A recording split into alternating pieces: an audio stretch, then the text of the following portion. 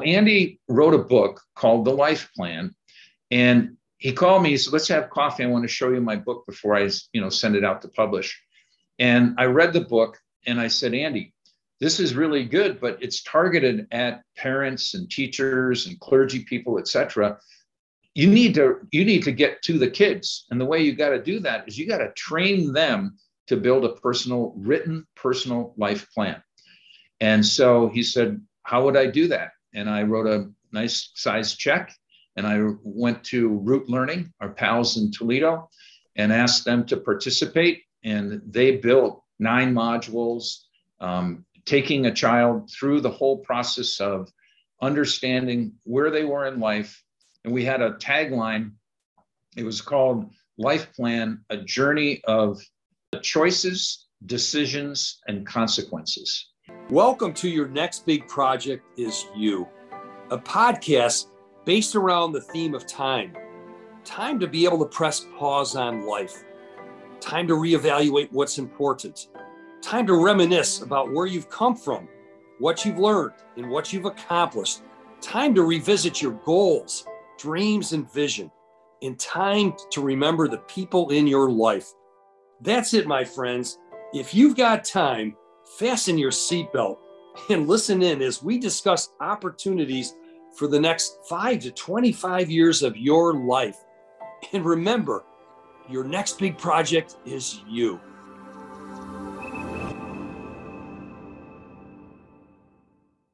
Welcome to our podcast. Your next big project is you. And what a treat for me today to have a long-term friend of mine, entrepreneur, author, husband, father, brother, friend to many folks like myself. John Hoskins is joining us today. And John from Scottsdale, Arizona, welcome to the podcast. Well, thanks, Leo. The privilege to be here. You know, I call you affectionately the great Hoskini. So, and it's because of some reasons. I've known you for 40 years. We go back 4 decades. And I've seen you rise from your early days in sales to the C-suite in organizations to eventually building an amazing business, selling it, starting other ventures over the last decade or so. It's amazing, John. What drives you? Because you could have packed this thing years ago. You're like that Energizer bunny that just keeps moving forward and forward with new ideas, new ventures. Tell us about that journey. Well, I think the answer to the question of Energizer bunny is I love my job. We focus, and my entire career, post Xerox, at Xerox, was really sales function. And I love salespeople. I love sales leaders. I like helping sales professionals, leaders, and people being their best. And certainly joining Xerox I was 28. And that laid the foundation for my corporate experience. But even prior to that, I had my own business and businesses, and I started selling when I was 11 in Milwaukee, Wisconsin. And my dad always told us as kids, he said, if you can learn to sell, you will never be out of a job. And that's true. Well, what's amazing with you is like you said, the word love. You're one of the few guys I know if I have a go-to question, I know who I'm going to call, and that's you, because I don't know anybody that loves the profession of selling in all aspects, from helping salespeople to helping sales leaders to helping people in the C-suite that are overseeing all those important folks that are reaching clients. I don't know of anybody that's got that appetite, that thirst for making a difference in the lives of people in the sales profession. So I'm curious, what are you most excited about now, John? You've been involved in a lot of things, and from the work that you're currently doing, what's pumping you up right now, bud? Well, as you know, I have a new partner about a year ago, a guy named David Pearson, who I've known for many years, going back to my Advantage days. David was the channel manager from Miller Hyman, and we were one of their first channel partners at Advantage. And David became an owner and CEO of Level 5 Selling a year ago. And he's 50 years old, a lot younger than you and I. And He's got a lot of energy, and he's added a number of channel partners. We're up to, I think, 20 plus channel partners around the globe. And he's a terrific salesperson. He's a really good sales leader. He's a great coach. And so that's energized me a lot. Obviously, the body of work in the 3 books and the related training systems I've written or co-authored. I've got a 4th book coming out Q1 2022 that will be sort of an adjunct to the 3 pieces that we've already put out. And I like the writing, like yourself. I like the work of developing the products and writing the books. That I even write a few articles every year, and getting feedback from clients about how helpful they've found that work. So it's just I love the subject and yeah, what it does for people. Yeah, that comes across every time I'm around you. And even though David might be a little younger than the 2 of us, I know from your perspective that it's a lot. When I think of the energy and the passion that you still have, it's so encouraging. It's inspiring to guys like me. So you became an author. I'm looking at these 3 frames behind you here, and you said you got another book coming up. What motivated you to that goal, John, to write your first book? And now we can't stop you from writing. Well, in the work that we have done so far in the area of sales coaching and the frontline sales leader being a masterful coach, we see the world in 3 domains. There's coaching call quality, which really we believe is the essence of a great sales organizations. If you can field quality calls, then the pipeline will be quality. If you're not making quality calls, you'll have a lot of stuff in the pipeline that shouldn't even be there. And a lot of things will be stalled. You'll wonder why. And it's because the call was not that good. So that's the first realm, if you will, or domain of coaching. The second is account strategy and managing the pipeline and the funnel and helping people strategize, the complex B2B sale. The decision makers, influencers, competition, all the things you have to think about to do that. And then there's this third realm, which we call universal coaching. And universal coaching is really about performance challenges. So consider a situation where maybe you're a frontline sales leader, you get a call from the back shop in operations, and they say, look, John, Fred, your number 1 guy who's 120% of plan, is toxic, and our people don't want to work with him anymore. Well, now you have to have a coaching conversation. So there's 3 kinds of coaching that go on in the world of a frontline sales leader. There's coaching the call, there's coaching account strategy, and there's coaching what we call performance challenges. So the new book addresses communication skills. In all of these areas, there are kind of steps in sales models or coaching models that you go through. But the oil that makes those steps or those agenda of those conversations work is our communication skills.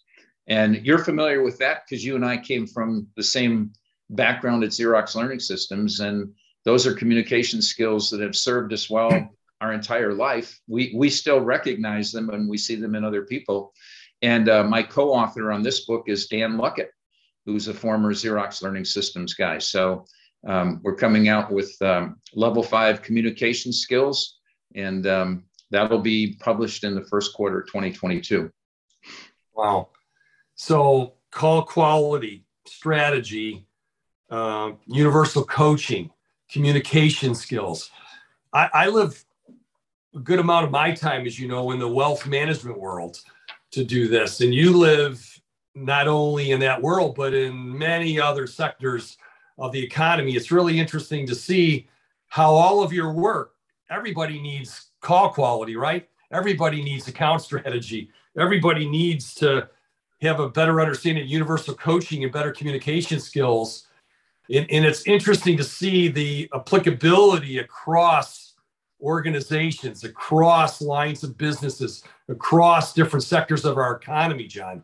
And that's really what's cool about this. So anybody listening, I don't care what type of career you're on, if you are selling, if you've got opportunities to work on big scenarios, complex selling, multiple decision makers, influencers, gatekeepers.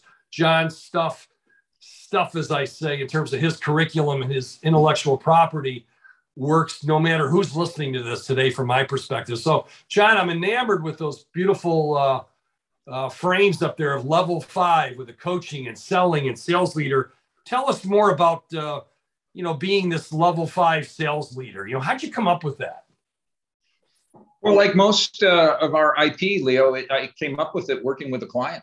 And my co-author on that book, by the way, was Dr. Richard Roof, Dick Roof, who was Neil Rackham's partner and co-author at Huthwaite, the Spin Selling, which is probably their most notable body of work. And Dick was instrumental in helping us develop the level 5 coaching system and all of the assets that we give to the frontline sales leaders to help them develop world-class sales forces. So the level 5 sales leader came about from work at Brown-Forman Corporation. I don't know if you're familiar with them. Think Jack Daniels. Oh, yeah. They're in Louisville, Kentucky. Sure. I think I pronounced that correctly, Louisville. Yeah. And I was referred there from one of our first clients at Advantage, Glen Ellen Winery. And we did a lot of work there with the level 5 model in their sales organization and their distribution channel. And the gentleman and woman who were my contacts in the then sales training, today would be sales enablement group, said, we really love this 5 levels, and it's repeatable, memorable. It's simple to understand. People can use it on themselves as well as use it with others. But we really need something that has to do with our frontline sales leaders. How could we define the 5 levels of a frontline sales leader? And like most organizations, they would often take a very seasoned salesperson who was doing very well and promote them into frontline sales leadership. And that can often be a mistake. In fact, I've heard stats as high as 50% of the time it doesn't work, because the motivations are different for a sales leader. The compensation's different for a sales leader. It's just a different job. And they don't hand you a handbook and say, well, here's the guide to being a great, frontline sales leader. So we came up with that 5-step model. And the way I like to portray it to people is think about this new great seasoned salesperson who's real successful going into the job for the first time. And maybe they're even taking over the very team, Leo, that they worked on. So these are all their colleagues and peers now that they're going to be the leader of. Well, their first thought is, if everybody likes me on the team, then I think they'll sell for me. They'll work hard for me. But as we know, that admiration is not necessarily respect, and friendship is important, but leadership is a difficult thing because you have to make tough choices, and they're not always popular choices. And so being someone's friend isn't really the idea. And they soon learn that is not a very effective approach to leading the team. So they have a tendency to move into what we call the parent approach. That's second level. And the parent is kind of like that helicopter parent who, put their arms around people and they kind of protect them from things. And maybe if that person's not doing very well, maybe they'll go into their territory and sell a big deal. So, my baby's not ugly. These are my children. I'm going to take care of them. Well, it's not a very healthy situation in the business world. And, they will tend to play favorites, things that kind of destroy the team morale. You even get sibling rivalry going on between team players. So they ultimately go, oh my gosh, this parent thing's not working. I know what I got to do. I got to be the boss. And that's the third level.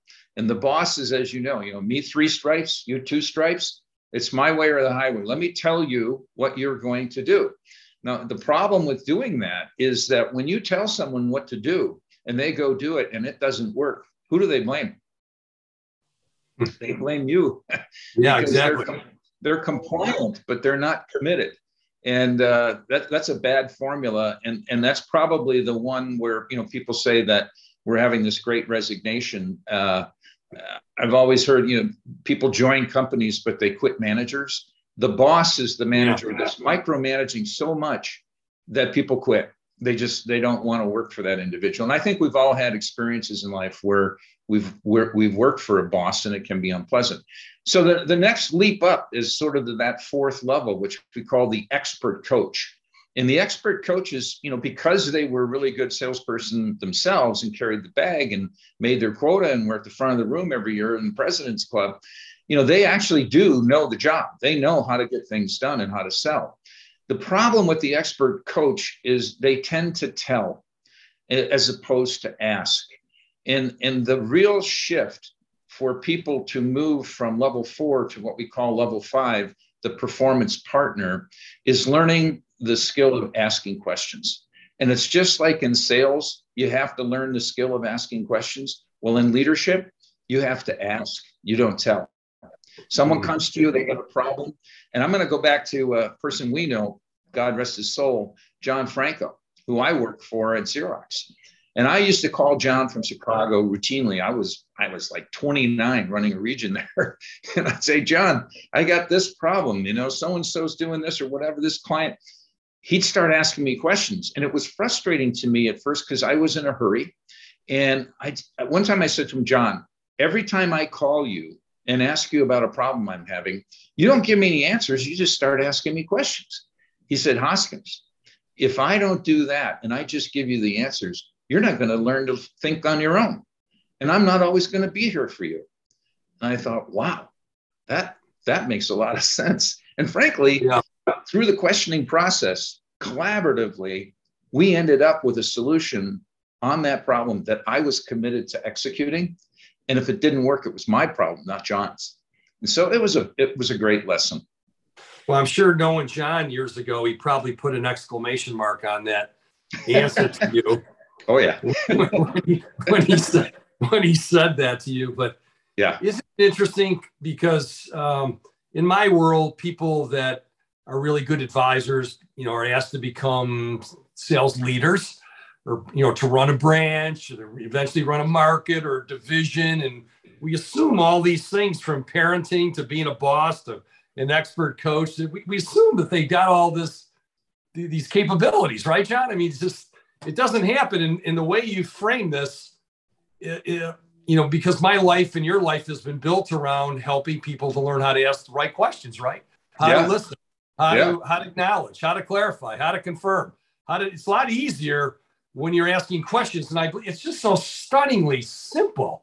And it can be remarkably elegant in the simplicity, but it's deceptively difficult sitting there as you were in Chicago, wanting an answer. You're running to the next call, or I need some help right now. But the beauty of this is that I can't help you unless I ask you a few questions and really understand the situation that much more.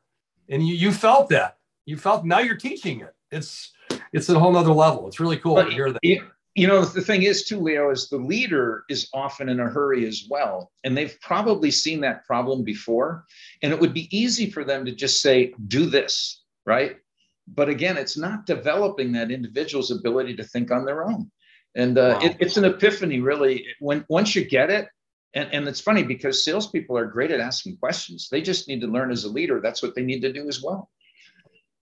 Yeah, amazing, John. What's the vision for your business these days, John? Who are you trying to reach? I'm curious, what type of client is absolutely a perfect fit for the value that you're now delivering to folks? I'm happy doing what I'm doing now. I love the job, as I mentioned, writing and developing new IP. Our focus is the frontline sales leader and helping them become masterful coaches. And we think they're the linchpin in any sales organization. And what we find in our work is that, first of all, there's numerous studies, Leo, that would say if you have a dynamic coaching system in place in your sales organization, you will move the needle on revenue, margin, reduce turnover, win rates, ramp to productivity. I could go through the metrics. McKinsey, Bain, CSO Insights, Harvard Business Review, articles are all over the place about the power of coaching. What we find is a lot of organizations struggle with getting it done.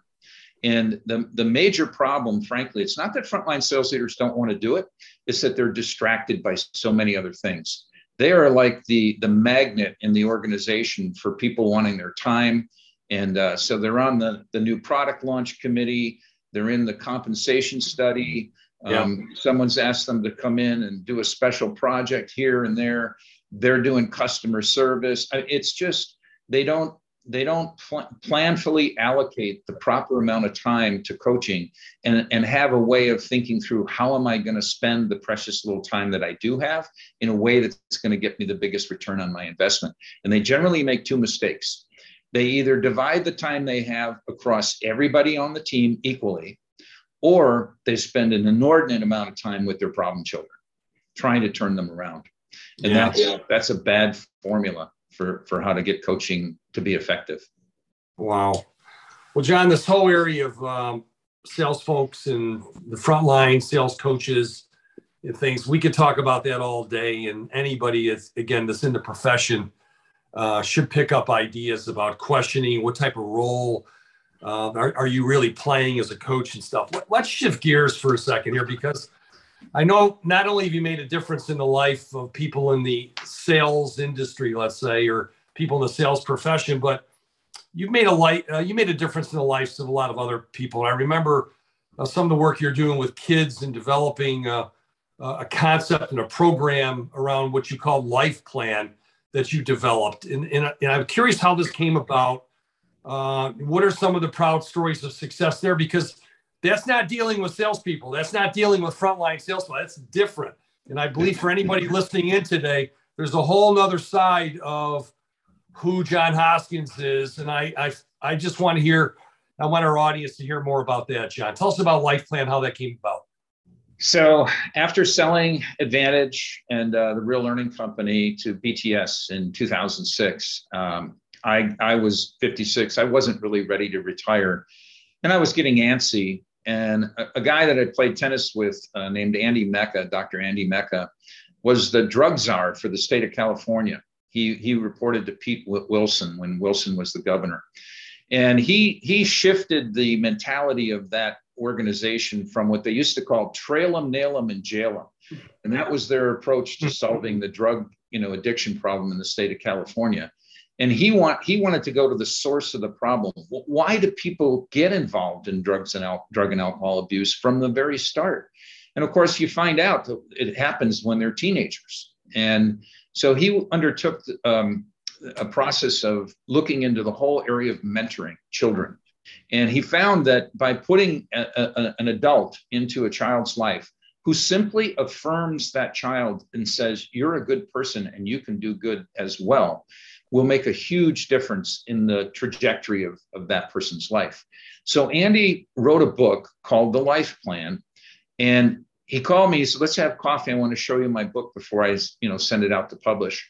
And I read the book and I said, Andy, this is really good, but it's targeted at parents and teachers and clergy people, et cetera.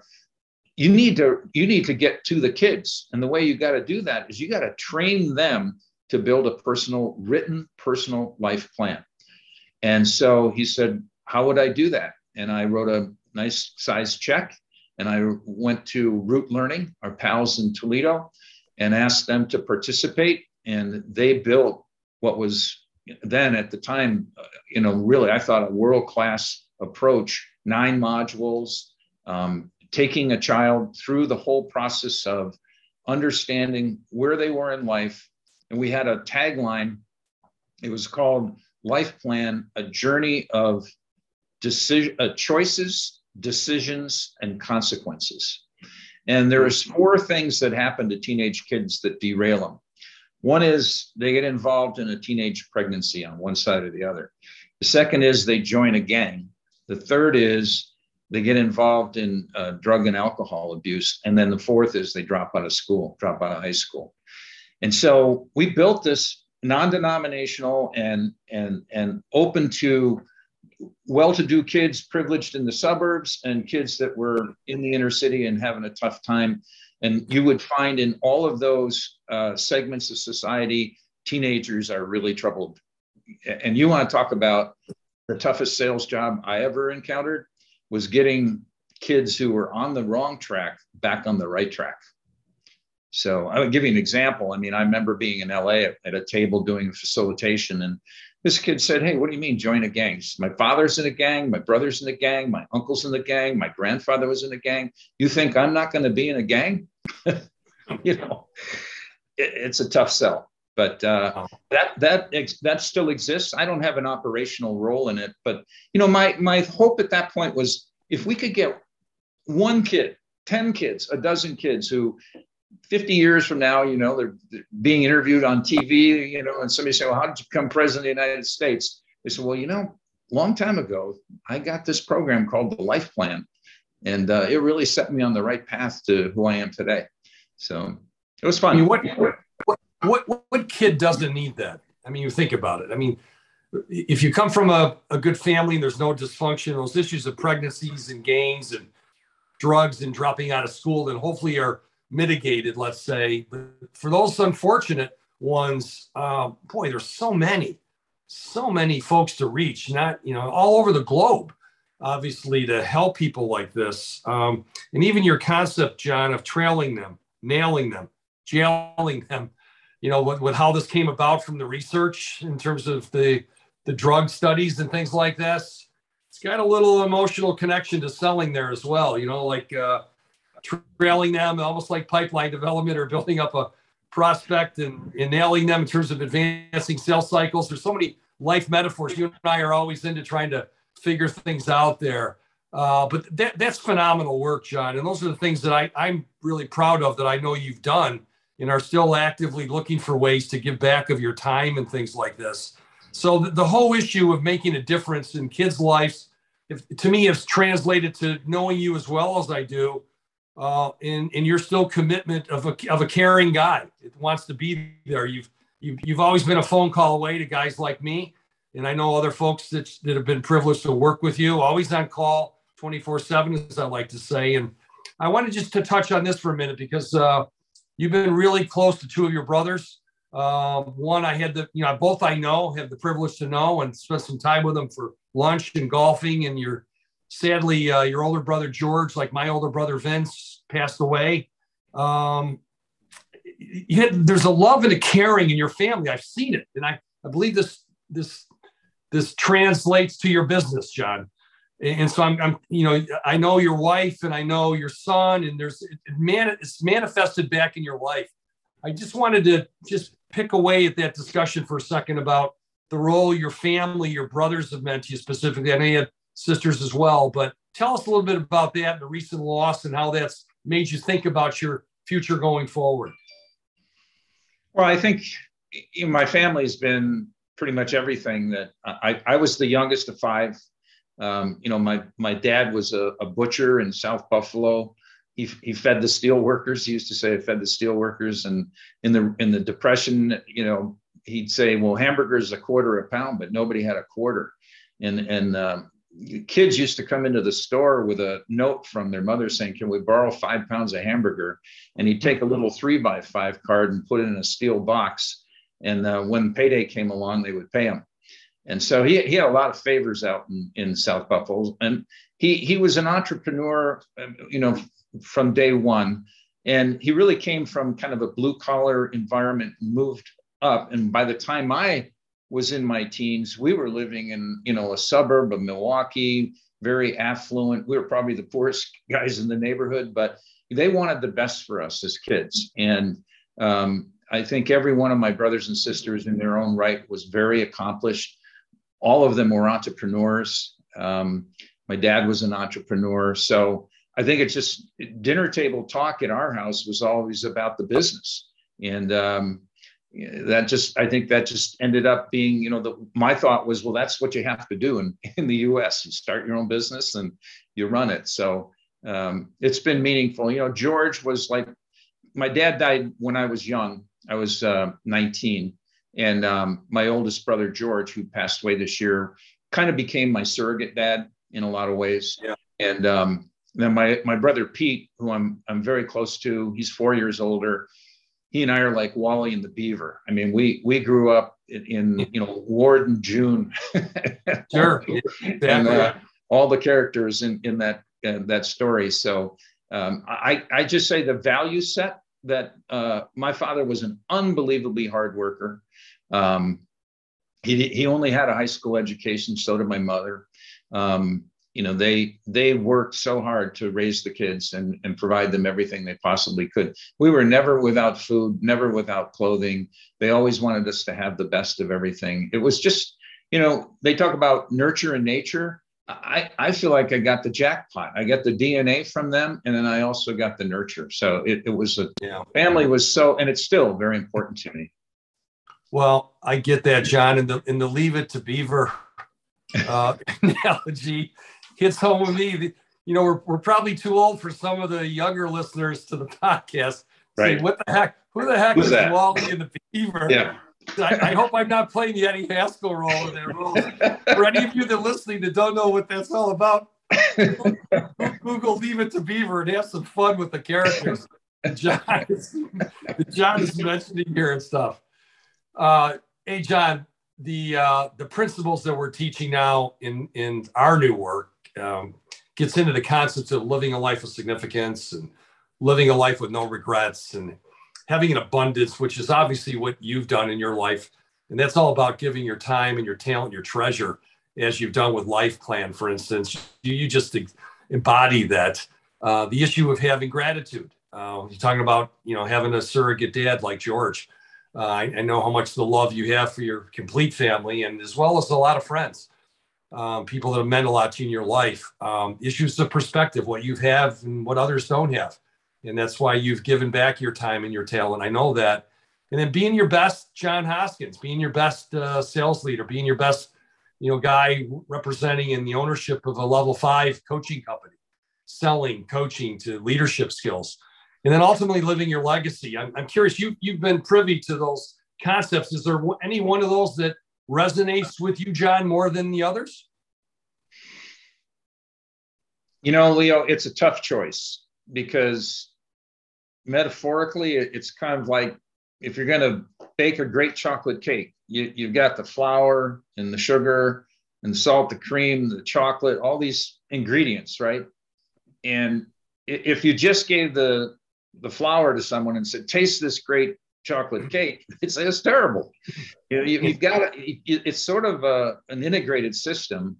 And the exercises that still stick with me, the one where you had us go through the top 100 people that meant the most in their lives.